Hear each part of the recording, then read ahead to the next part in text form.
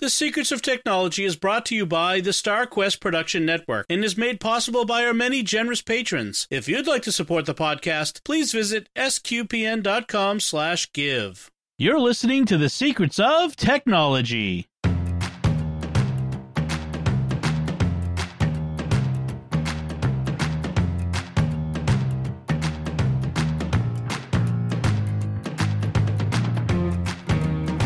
Hi, I'm Dom Bettinelli, and you're listening to The Secrets of Technology, where we discuss the technology news that's important to you from a uniquely Catholic point of view. And joining me today on the panel are Thomas Enerho. Hey, Thomas. Hey, Dom. How's it going? Very well, thanks. And Jack Barazini. Hello, Jack. How's it going, Dom?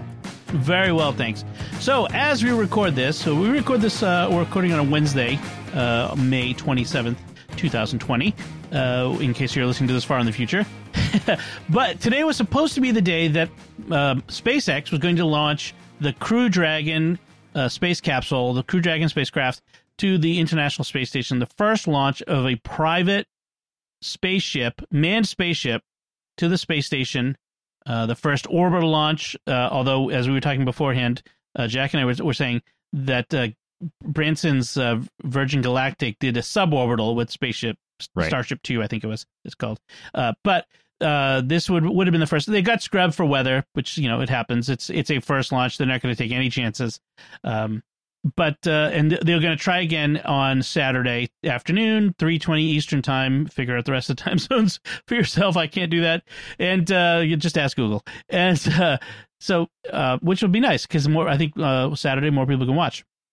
This is the sort of thing you want to watch, right, guys? I mean, this is big time space launch stuff. This isn't the old usual launching things into space, which, you know, it baffles me that that's become run of the mill. But what do you guys think? This is pretty cool, right? Yeah, it's history. Yeah, it's something that's never really been done before, and I was stunned, like, watching it. They did everything they could on SpaceX's part to make sure that everybody remembered that it was SpaceX that was carrying these astronauts into space, right? Even down to, like, you know, we were talking about the equipment being all SpaceX equipment that's been kind of rented by NASA, basically. Yep. But even the vehicle that took the astronauts from the main area down the concourse to the ship was a Tesla car, and it was like, yes, all right. That's awesome. And one of the things, like, I mean, there's so much tech in this, and it's kind of amazing because with government funded projects, it's really about, it takes forever for the technology to reach operational, and so it's usually, I mean, while it's cutting edge, it for what it is, it's often doesn't feel as cutting edge as what we can buy in the store now, right? Mm-hmm. Except with Elon Musk, he's not just a technologist. He's also kind of like Steve Jobs. He gets that you have to sell things. And so the technology they use really feels cutting edge, feels sci-fi, to the point I think he hires like sci-fi movie set designers and costume designers for his stuff, right? Yeah, no, and it's funny because he's a big fan of science fiction too, so you can really tell that he wants to bring that feel to it. Like with the way the government contracting world works with, like, military projects or with space projects. I can't remember what astronaut it was, but he was talking about how it was always kind of nerve-wracking being on the Saturn V because he realized that the person who built that was the lowest bidder for the contract. Right? Exactly. Whereas with SpaceX, you're going to get a lot more flash. Right. He wants it to look good. And we have this New York Times article about the spacesuits that the astronauts wear, where he says it's like a tuxedo for the Starship Enterprise, which is, I mean, kind of funny. I mean, you don't want it to be all flash. You want it, of course, to be functional. But right. With the regular NASA stuff, they don't care about what it looks like. They want it to work. As exemplified by their suits, their next gen suits are like the clunkiest looking, most not sci-fi thing ever. Right. And they look awful. Whereas, you know, they're designed by engineers who are about function, and the form follows function. Whereas with Musk, he started with a Hollywood costume designer. And apparently in Hollywood, there are guys who specialize in designing, like, spacesuits and helmets, space helmets. Let's be clear. Space helmets, like spacesuit helmets in sci-fi, are not really practical. You don't want lights on the inside of your helmet. The director wants lights so you can see the actor's face, but the actor will tell you with the lights on, you can't see anything for the glare on the glass an inch and a half from your nose. I mean, but they the first thing they sat down and figured out the form, how to make it look cool. Then they figured out the engineering for the suit. I thought that was really interesting. Well, and it's really cool that there's there's a lot of talk about wearable technology becoming very popular again because of this kind of thing. And if you notice, they had inside of their suits, if anybody was watching this, then inside of the leg of their suit, they had an iPad type thing. Like I won't say an iPad, it was a tablet device strapped to their leg.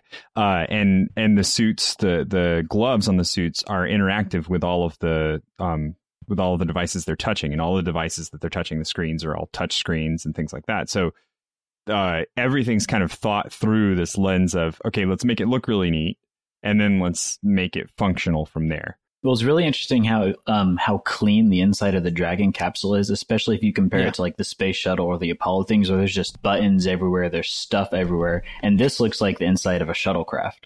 Mm-hmm. Right. This looks like something out of a Hollywood set. It's amazing, and like you said, one of you said, it's all touch screens. It's all monitors. And my pick of the week is sort of related to. So I'm not going to spoil it, but it's like a video game. It's like and this is technology for the current generation.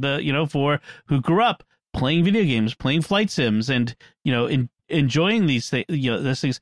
And so it feels futuristic. It feels like a movie set. This is what we want the future to look like. And so by doing this, he sells his vision and his program to the public, and he gets public support for it, which is, good for him.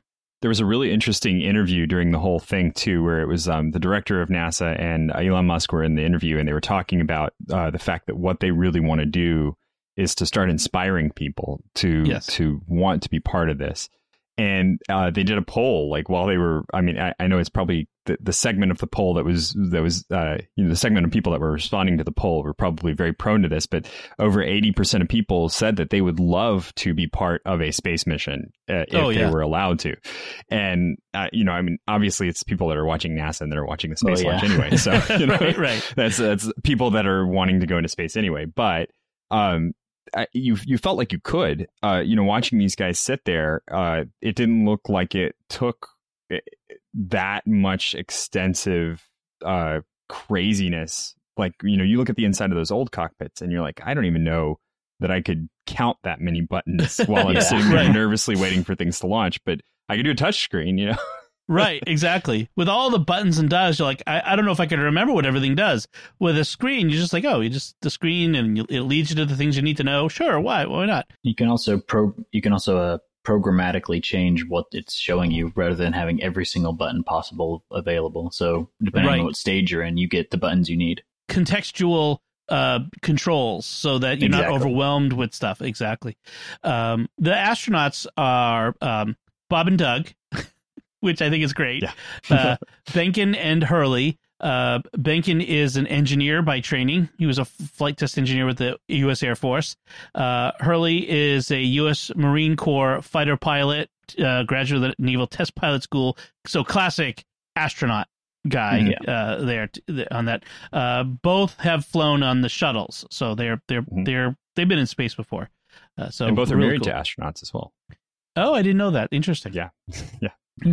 That reminds me of the Apple TV Plus show For All Mankind, where one of the astronauts' wives ends up becoming an astronaut too, which was interesting.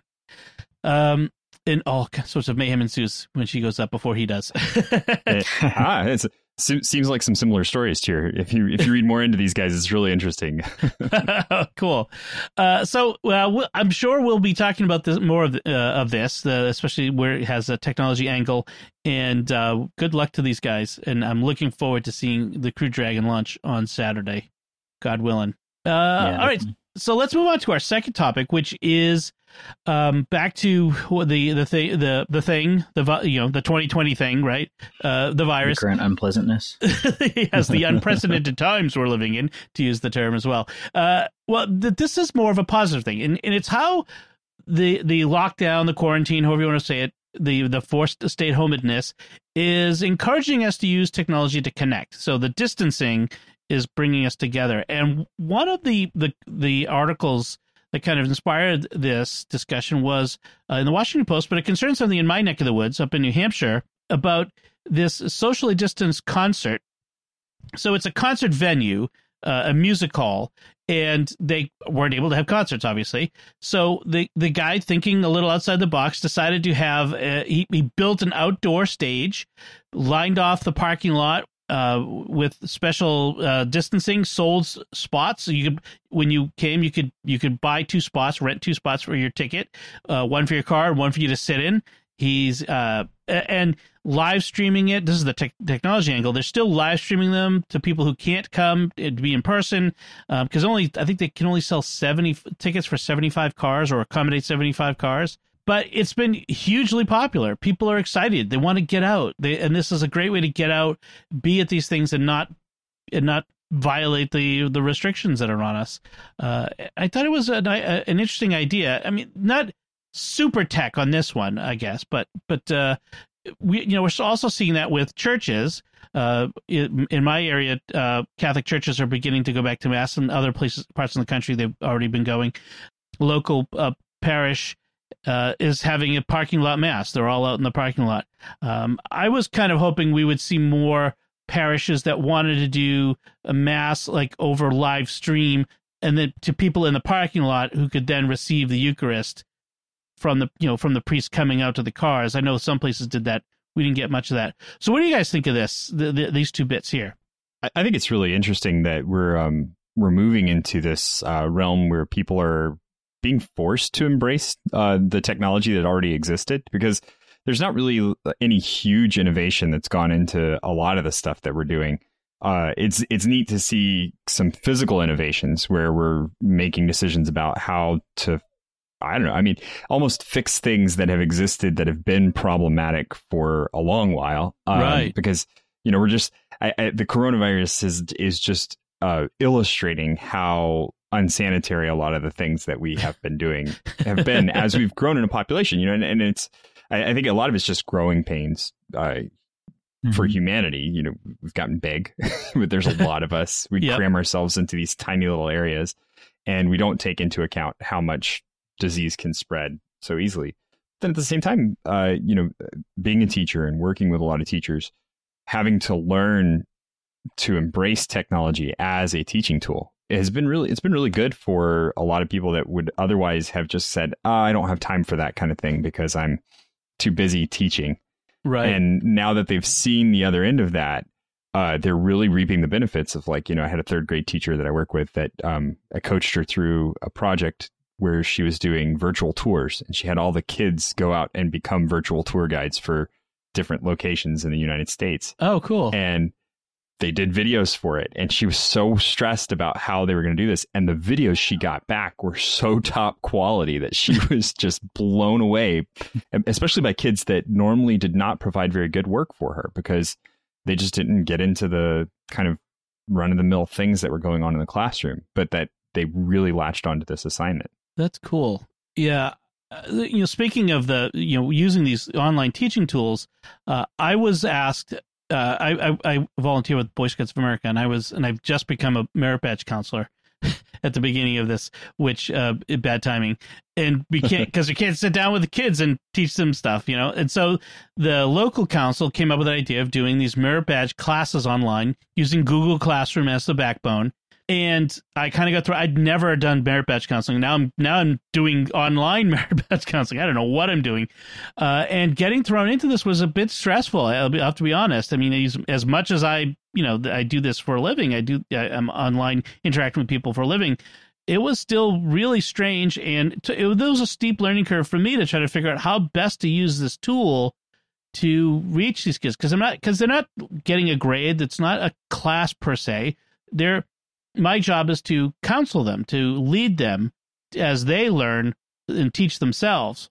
It was hard. I'm not sure I accomplished everything I wanted to in it and had the goal, but by the end, there a handful of the there was all boys in this one, and by the end, the handful of the boys had earned their merit badges and had done really well.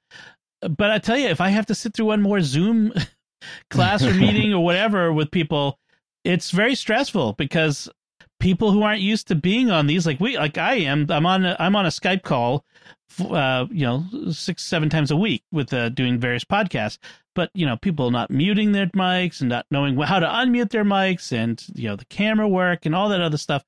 There's still that learning curve. So it's stressful to be thrown into this, but maybe at the end of this, we'll all be a little bit better about it, I guess. Yeah, I think as people learn how to use the technology better, I think it's gonna stick around even when we get through this. Whenever that happens, I don't know how much that is going to change once we're out of the situation.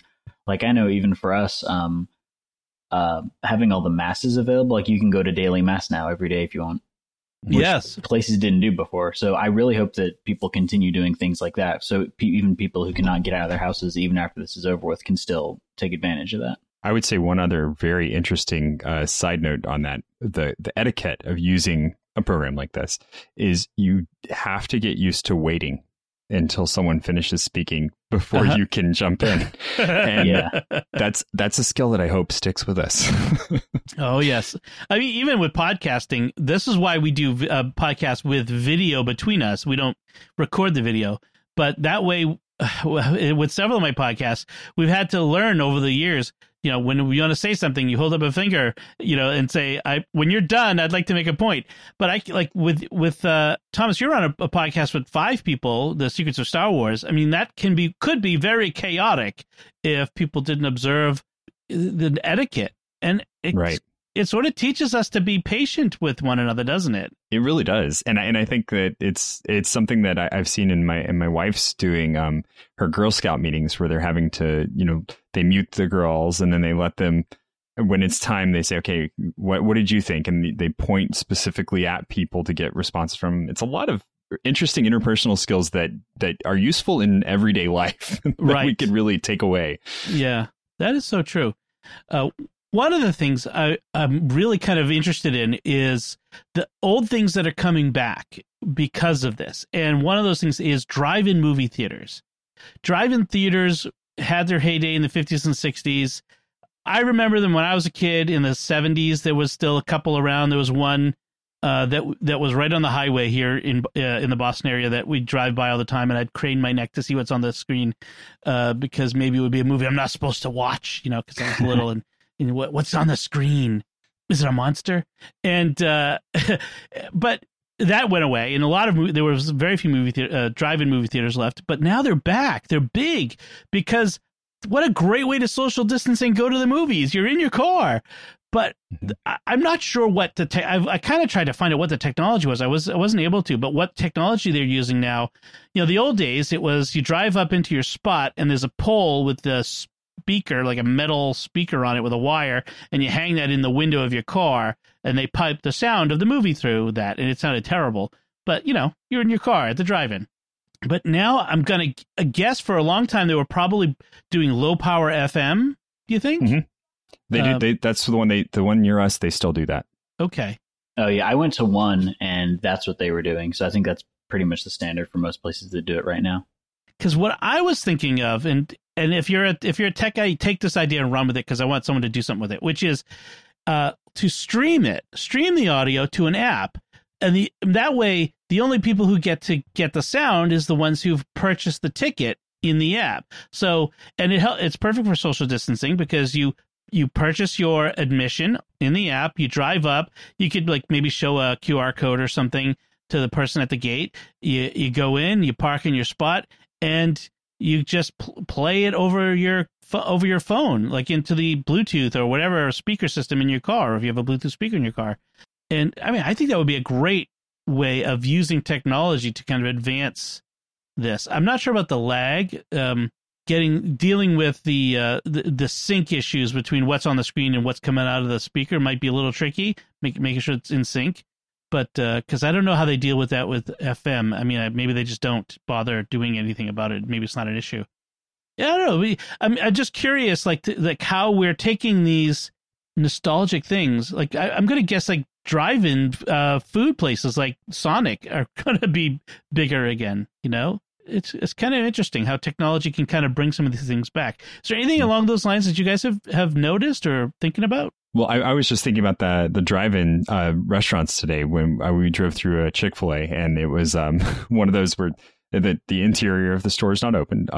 And Chick-fil-A around here, I don't know if it's this way where you guys are, but it is always a huge line at the Chick-fil-A drive-thru. Yeah. And this was right around lunchtime, but they have it down. They have the system down really well. It only took us about 10 minutes to get through, and the line was wrapped around the building. So, oh, wow. They know what they're doing. And I figure if they can keep that kind of thing up, it's a pretty good way to go back to that concept of the drive-through or bring the food to the car and leave it at the car kind of thing. Yeah, they're very efficient there. I was thinking about with the drive-in movies, I think it's a fun novelty. I don't know how much it's going to stick just because you cannot physically get as many people into your theater as you would a normal theater. And I really think that this is probably going to spell the death of going to the theater to see movies for the most part. I think there will still be like specialty theaters if you want to see like smaller films or for special occasions. But I think for the most part, we're probably in the next 10 years going to see most movies just go straight to streaming. I have a feeling, which would be a shame, only because some movies deserve to be on a big screen with a big sound system. I have a decent sized screen. I mean, TVs are bigger than they've ever been, but I don't have like a movie theater style. So there's something about that, and especially, and again, the social experience of going to the theater as well. And it will be a shame to lose that. I hope we keep things like the restaurant theaters, like where you can go get a meal and watch a movie on the screen, that sort of thing, like Alamo Drafthouse. Although I hear that, I think last week Pat was saying that Alamo in the chain in the Southwest, in Phoenix, the Phoenix theaters have closed. So who knows? But I mean, we've talked several times recently about this. Should movies be going direct to streaming and skip the theaters altogether? And what do we lose? Do we lose anything by doing that, or do we just gain? I don't know. What do you guys think? Is it because we've talked about it before. I want to hear what you guys think about this. I think it depends on the movie, honestly. Like, there's a lot of movies nowadays, even that I just wait till it comes out on DVD, or not even DVD anymore. But for certain things, like the spectacle movies, like Star Wars or something like that, where it's kind of it's an experience to go to, I would much prefer to see that in the theater. I think with the advent of watch parties and some streaming services and social media things are picking up on that more fully. Yeah. I think we're going to see a lot. I think we're going to see a lot less need of actually going anywhere to see movies. That's and true. Honestly, as a consumer, if you think about how much, even me who does not spend much on going to the movies, if I spent all the amount of money that I went to a movie over the course of a couple of years and dumped it on a home theater system, that's true. I'd be set up, So I'm not really. Yeah. I don't really think anymore. The consumer tech is so accessible now. Like the thing I'd miss the most is the popcorn, honestly. And the amount of times that I could afford the popcorn was so few and far between. I could make better popcorn. I know I could. If I put a little time into it, I could.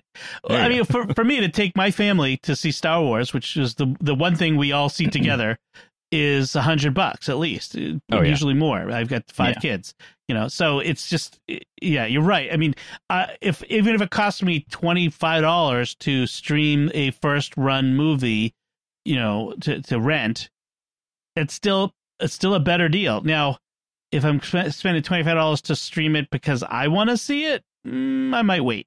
I'm not going to, I don't know if I'm going to spend it just for me to watch it. So there's that, the aspect of it. But yeah, I mean, I agree. I think the movie theaters are probably going the way that, and I've seen movie theaters trying to pivot and find other income streams, like renting other theaters for corporate events and conferences, live streaming of plays, like Broadway plays, and other things like that. So they're trying to find other streams, but even then, with social distancing until we get past the need to have this distancing. It's going to be tough for them to get enough people and to justify. We'll have to see. All right, so I think that's a good discussion. So we do have a bit of feedback that I want to cover from a past episode. Listener John had wrote in with some questions about upgrading to a new iPhone SE. Wasn't sure what to do, whether to trade in his old 7 Plus, which was broken. Had some aspects that were broken, and he wanted to know whether it was even ethical to trade it into Apple. Even though he'd told them exactly what was wrong with it. So he followed up. He said he got his new iPhone SE on May 14th, about a week ahead of the estimated delivery date, and gives him some of his key points. He says he's adjusting to the smaller screen from the 7 Plus. He likes the comfort of being able to hold the phone one-handed and the reduced bulk. The A13 Bionic chip and the price of the device are the best selling points. The only cons, he misses the zoom that he had on the 7 Plus's camera. It doesn't have the same kind of zoom. He doesn't take a ton of pictures, and the camera is fine otherwise. And this one is one that a lot of people have noticed, that haptic touch does not work on the lock screen notifications. So with most of the other phones, so you get a lock screen notification, you can tap on it and interact with it. Like if you've got an alarm, you can snooze it or make it go. You can't do that now. You have to unlock the phone. You have to tap it and open up the app. Unlock the phone and open up the app to interact with it. And that is not a bug. That is how it's supposed to work according to Apple. So, it's the less expensive phone. You're not going to have all the features, I suppose. And then he says battery life is about the same as the iPhone 8 that he's heard, which is average, relatively. And then his assessment is overall, it's a great phone, great price tag, probably perfect for the average user. And he did say that as far as the trade-in went, that old iPhone that he sent back, they got it. He sent it back on May 16th, so 2 days after he got the 7 Plus. By May 24th, he'd received an email from Apple saying that everything checks out and he got the full $150 refund. So they're happy. He's happy. Bottom line, for $330, he got a very solid new phone. Well, $330 less that $150 back, which is nice. A really great deal. So thank you, John, for that follow up on your email. We really appreciate it. So what are you guys carrying for phones these days? You get the same phone you've had for a while? Something new? Yeah, I'm still with my Moto X. Okay. So I have a refurbished iPhone XR, which I like, but if I'd known that the new SE was coming out, I probably would have waited for that because I had the original SE and that's the best phone I've ever had.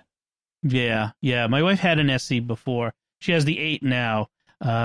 She's got I think 8 months left on the payment plan thingy, at which point she'll probably keep it until it breaks, which is how she uses phones.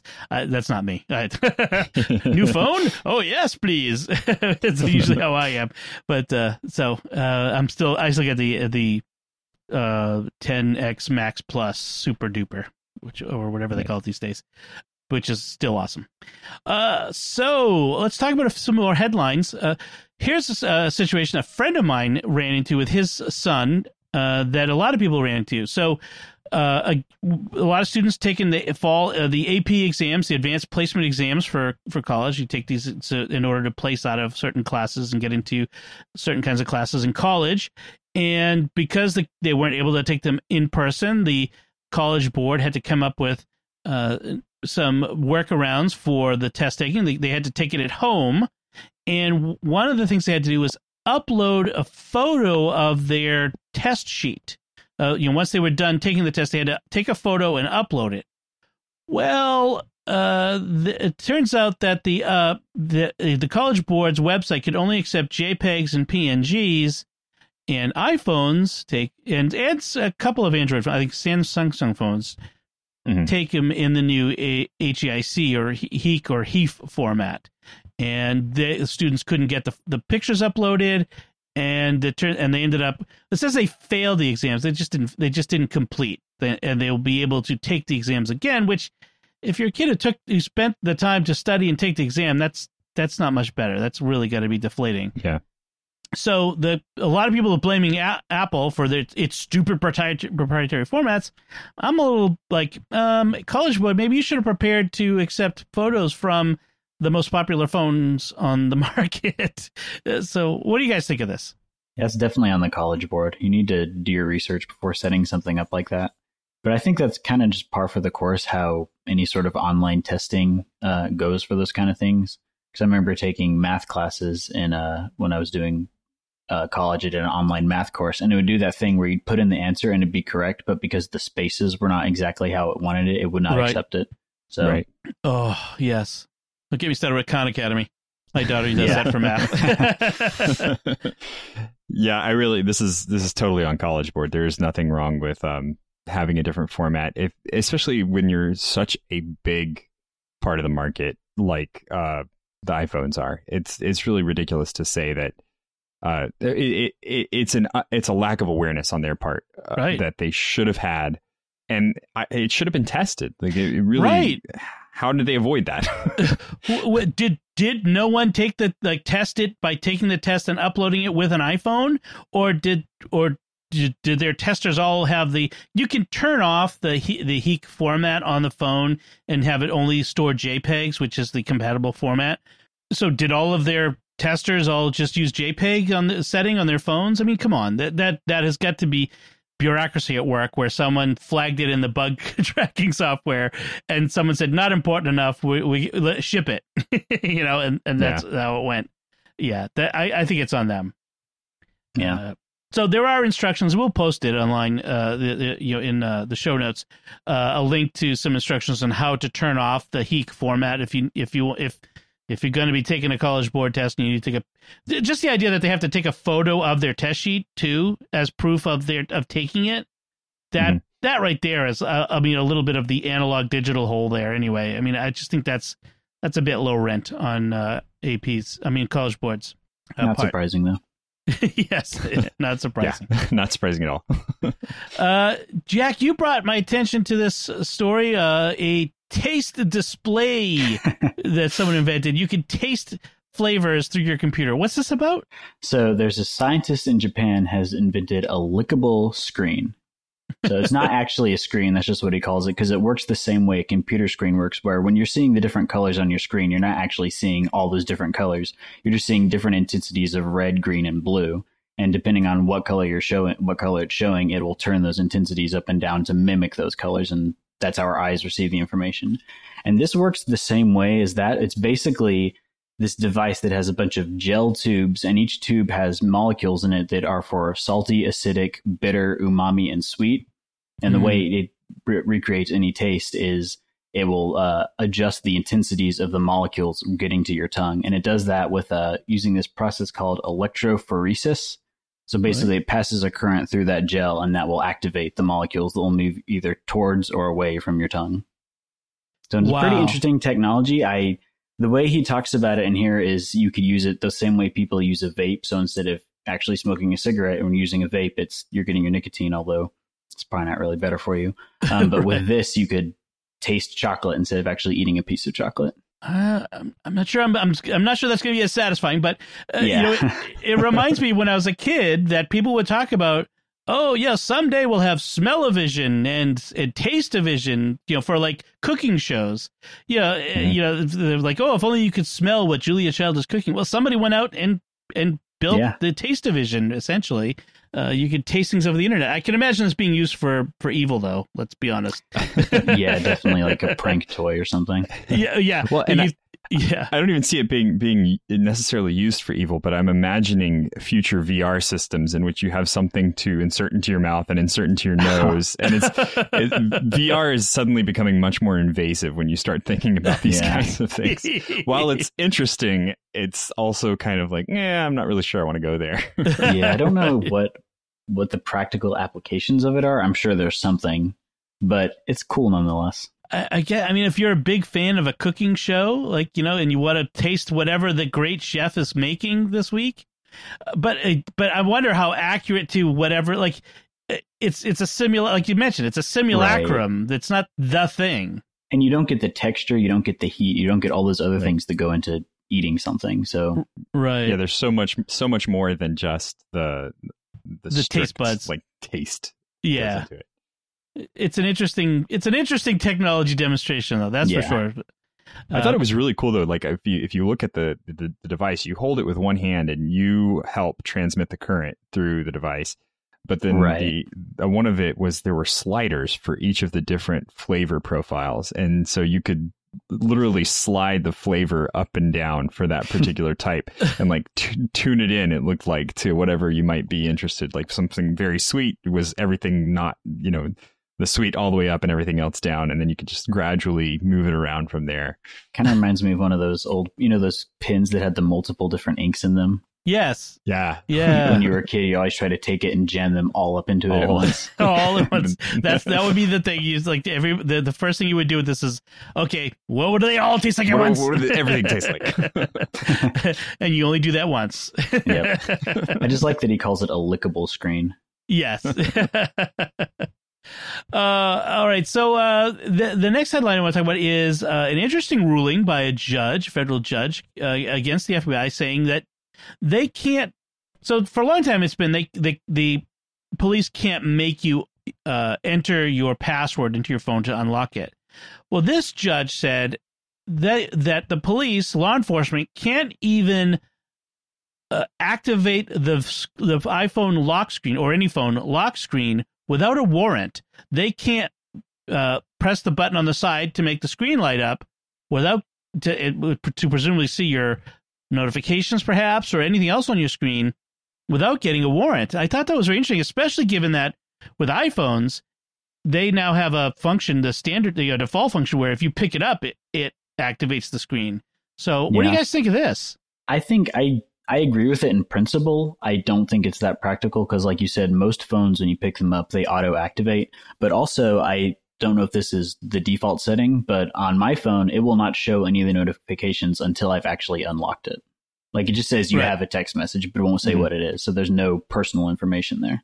You've probably disabled the default setting because I think it defaults to showing.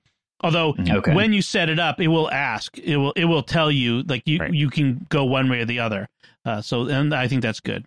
What about you, Thomas? What do you think of this? I agree with Jack that I like the concept. The way this is going to work, and it's not going to stop it's not going to stop that view from happening. But what it will stop is any of that information getting into a trial is going to throw the entire case against the person out. So it's going to force law enforcement to be much more careful about how they approach invading your privacy in that way. And so I don't think there's any practical application other than saying that if this gets to court and you use any information that you acquired from the phone, then the entire case is going to come into question about whether or not you had the warrant, when you had the warrant, and how you acquired that information. Well, it's even trickier too, because the judge said that the police could look at the lock screen at the time of the arrest, given that certain circumstances allow for a search to take place without a warrant at the time of arrest. Like, you're arresting this guy, you're allowed to pat him down, for instance, and look through his wallet, for that sort of thing. But when they get to later parts of the search and seizure, so it seems sort of technical, legally technical, but later parts require that warrant first. So, yeah, I agree with you guys. It doesn't seem like this is workable from a technology standpoint. It doesn't seem practical to put all of these cases in jeopardy based on a standard function. It would almost be like saying in the old days, you can't even pick up a phone to listen for a dial tone. Pick up a handset off of a cradle to listen for a dial tone. Well, that's just a standard function. I don't know. I'm not sure that's this will stand up to further judicial scrutiny, but interesting nonetheless. Are either of you guys familiar with Keybase, the app, a web service, public crypto? Yeah, I've kept up with them a little bit to try, because they do a lot of really interesting crypto management stuff. And so it's been, I was, when you shared this article about them joining Zoom, I was really intrigued that Zoom's kind of angling that direction. Yes. It doesn't solve all the problems that I have with Zoom, but it's a good direction for them to head in. Well, and that's the thing I was going to bring up is I've been using for a few years as my public-private key pair crypto. So you can, I don't want to get too much into the weeds on that, but you can encrypt things with a private key that only you hold, and then you put a public key out there which other people can use to decrypt it. And what that says is it ensures that this message or whatever it is that's been encrypted comes from you. It's a public-private key crypto, and they have a service, a directory for it. They also do things like verify identity, like your social media. They verify that websites and different social media belong to the person who says it belongs to, and that sort of thing. And I've been using it for years now. I was a little bummed to hear that Zoom had acquired them, because Zoom doesn't have the best rep. I mean, lately they've been doing really well for themselves, and they've been publicly trying to get better at their security and encryption. But the last couple of years we've talked about it several times on the show about they've had some security issues, questionable practices like installing web servers on Macs that you can't delete easily, and questions about whether they have ties to the Chinese government, and some security problems with that there. I know folks who will not install Zoom anywhere on any of their computers just because they refuse because of that. So it does concern me that means Zoom is now going to own Keybase, which is the crypto. You know what I mean? It is Keybase even going to be as secure as I once thought it? Can I rely on it? So I'm a little concerned about that. I would like them to get their best practices of installing in order, really, because that's been my biggest bother with Zoom, is that it runs over everything. It installs in a very kind of shady manner. I'll give them the benefit of the doubt and say that it's not out and out bad, but it basically installs itself like a virus, and I don't appreciate that as an end user, and there's no way to there's no options that set that there's like normally an app will install and it'll give you advanced options and it'll allow you to tell where it's going to install and what pieces you want to install. This nothing. The Zoom is just it installs with the assumption that it wants to override everything on your computer. Right, and it's kind of nerve-wracking. Yes. Yeah, there's no granularity there. All right. So, do you guys use any public-private key, GPG, or anything like that? Did you? Is this part of your practices? I'm a Linux GPG, so I do command line GPG stuff. Okay. All right. So. Real hacker nerd stuff. Yeah, it's super hacker nerd stuff. How about you, Jack? Is this anywhere in your practices? Yeah, I use the same thing. I use Linux. I use when I'm on Windows, I use just the built-in BitLocker for everything. Okay. So. Yeah. I think it was Lee Laporte who kind of clued me into Keybase a few years ago, and I've been using it since. It provided a really easy front end for crypto, and I thought it was a way that people could, more of the public could get into it. But we'll see. Well, I'm going to keep an eye on it. We'll see how it goes. If you have iOS devices that you weren't able to launch apps on, it was giving you error messages about not being able to open shared apps. Then this past Monday, you suddenly had, like I did, 75 app updates on your iPad or whatever. That would be because there was a bug that somewhere in there, Apple's not being too forthcoming on what exactly happened, but some sort of bug made all these apps inaccessible and required a re-download from the App Store of an update. Probably not a complete re-download, but downloading an update to fix all of them. So that was a quick. Did either of you guys see on this on any of your Apple devices? I didn't have it happen. I didn't have any of it. Yeah, I didn't have it happen where I couldn't open an app, but I did. Like I said, I had like 75 updates. Speaking of shady practices, eBay is apparently port scanning every computer that visits their website, and I will no longer be going to eBay. So, is there a legitimate reason why eBay would need to port scan visitors to their website, guys? Anything? I guess the most charitable way you can view it is that they want to make sure that it's not from a malicious country. But even then, no. Yeah, trying to figure out a way. That's IP. That's IP based. That's not even a port scan. Like a port scan. So to make sure everybody understands the difference between what's going on here, because I think that you could be confused and say, oh, well, they're just finding the IP address of they're trying to figure out information about the people that are coming. This is not that. Yeah. This is like if you walked into a place of business and they said, we need to give you a cavity search before you can come into the place of business. Right. You know, I mean, this is much more invasive than just having your temperature taken to check whether or not you have COVID-19 kind of thing. Right. And it's definitely like this is step one in trying to find a way to hack somebody's computer. Like you go and you do a port scan. You're poking for something that's open. And I unless I'll try to be charitable too. I'll go with Jack's like, let's be charitable. Maybe it's they're trying to use a specific purchase program, they have a wallet program that they're wanting to use, and they want to make sure that this is something that's accessible. That's the most kind thing I can say, but it's so that, like, reading into this a little more, it's so broad and incredibly overreaching what they're actually doing that it is not in any way okay.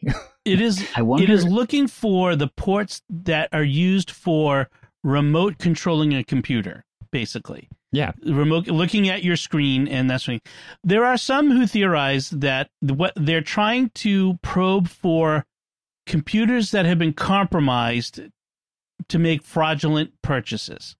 Right. Which I get that is an important thing to protect all of us, but that this is the nuclear bomb version of that. Yeah, like port scanning everybody. This is the like at the airport trying to get on a plane, and they do a cavity search on every passenger in order to make sure there are no terrorists carrying bombs. Like, no, there's a limit on that. I'm sorry about the whole cavity search analogy, folks, but that's what it is. That's what it is for your computer. It's essentially the same thing. It's as invasive. It is a personally invasive search of computers. Yeah. So. I wonder what happens if you go to eBay if you have your firewall set up properly to block that. Yeah. I was wondering that same thing. Or then if you're on a VPN, like what exactly are they going to find if you're on a VPN? Right. So. Yeah. I mean, I'm not going to go to eBay without being on a VPN at this point. All right. So be careful, folks. Go to eBay until they publicly tell us what's going on and stop doing that. All right, so that brings us to our picks of the week, and I think we all have, in honor of SpaceX's aborted flight today, we all have space-related picks, and Jack, I'm going to let you go first. What is your pick this week? My pick of the week is the Stellarium Mobile Sky app.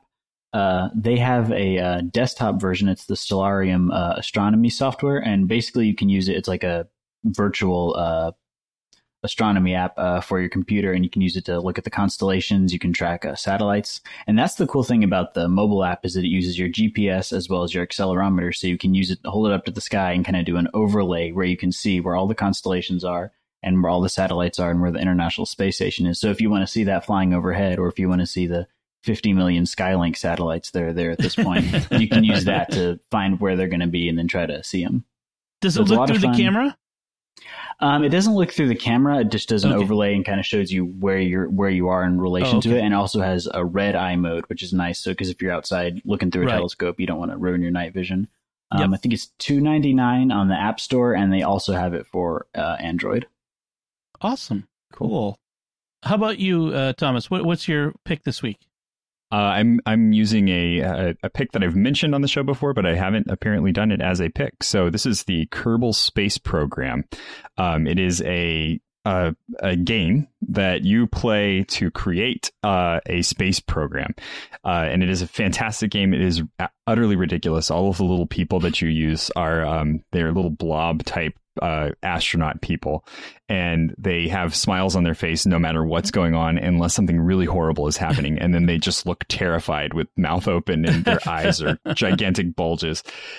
It's a lot of fun. I think the three traits that they have are like courage, stupidity, and and something else that's in that same kind of range where it's like they're very brave but very dumb. And it's fantastic, though. It really is. All the physics are dead on. When you create a spaceship to launch, you have to worry about escape velocity. You have to worry about the weight of the fuel. You have to worry about the wind shear. There's no weather in the current version, but they are creating a Kerbal Space Program 2 right now. And that's one of the things that they're talking about, is adding in like weather effects and things like that. You can learn how to put things into orbit. You learn what orbit is, which is it can be very eye-opening. It's something that I knew intellectually, but then once I started playing the game, I actually understood how it really worked.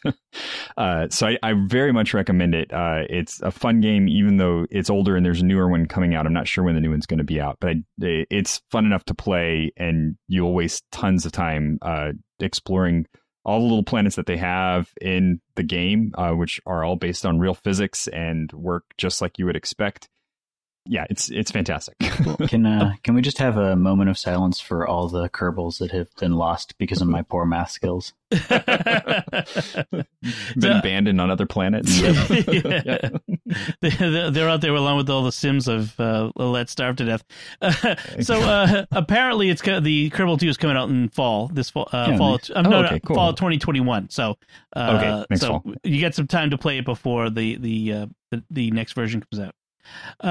Mine is also a simulator, but a much lower level simulator, although kind of cool given what's going on. So SpaceX, I was saying before, like the controls for the Crew Dragon are very much like you'd expect in a video game.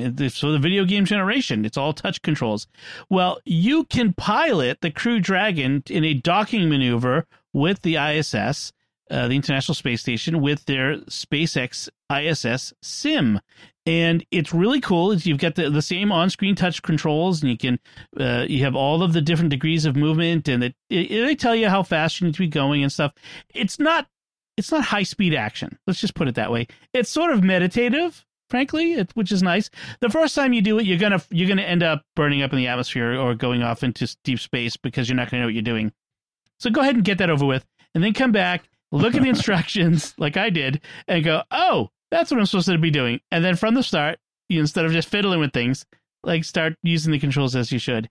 And when you finally end up docking, it's really satisfying. So that was a lot of fun. I have to give credit to the folks over the Catholics of Oz podcast who brought this to my attention.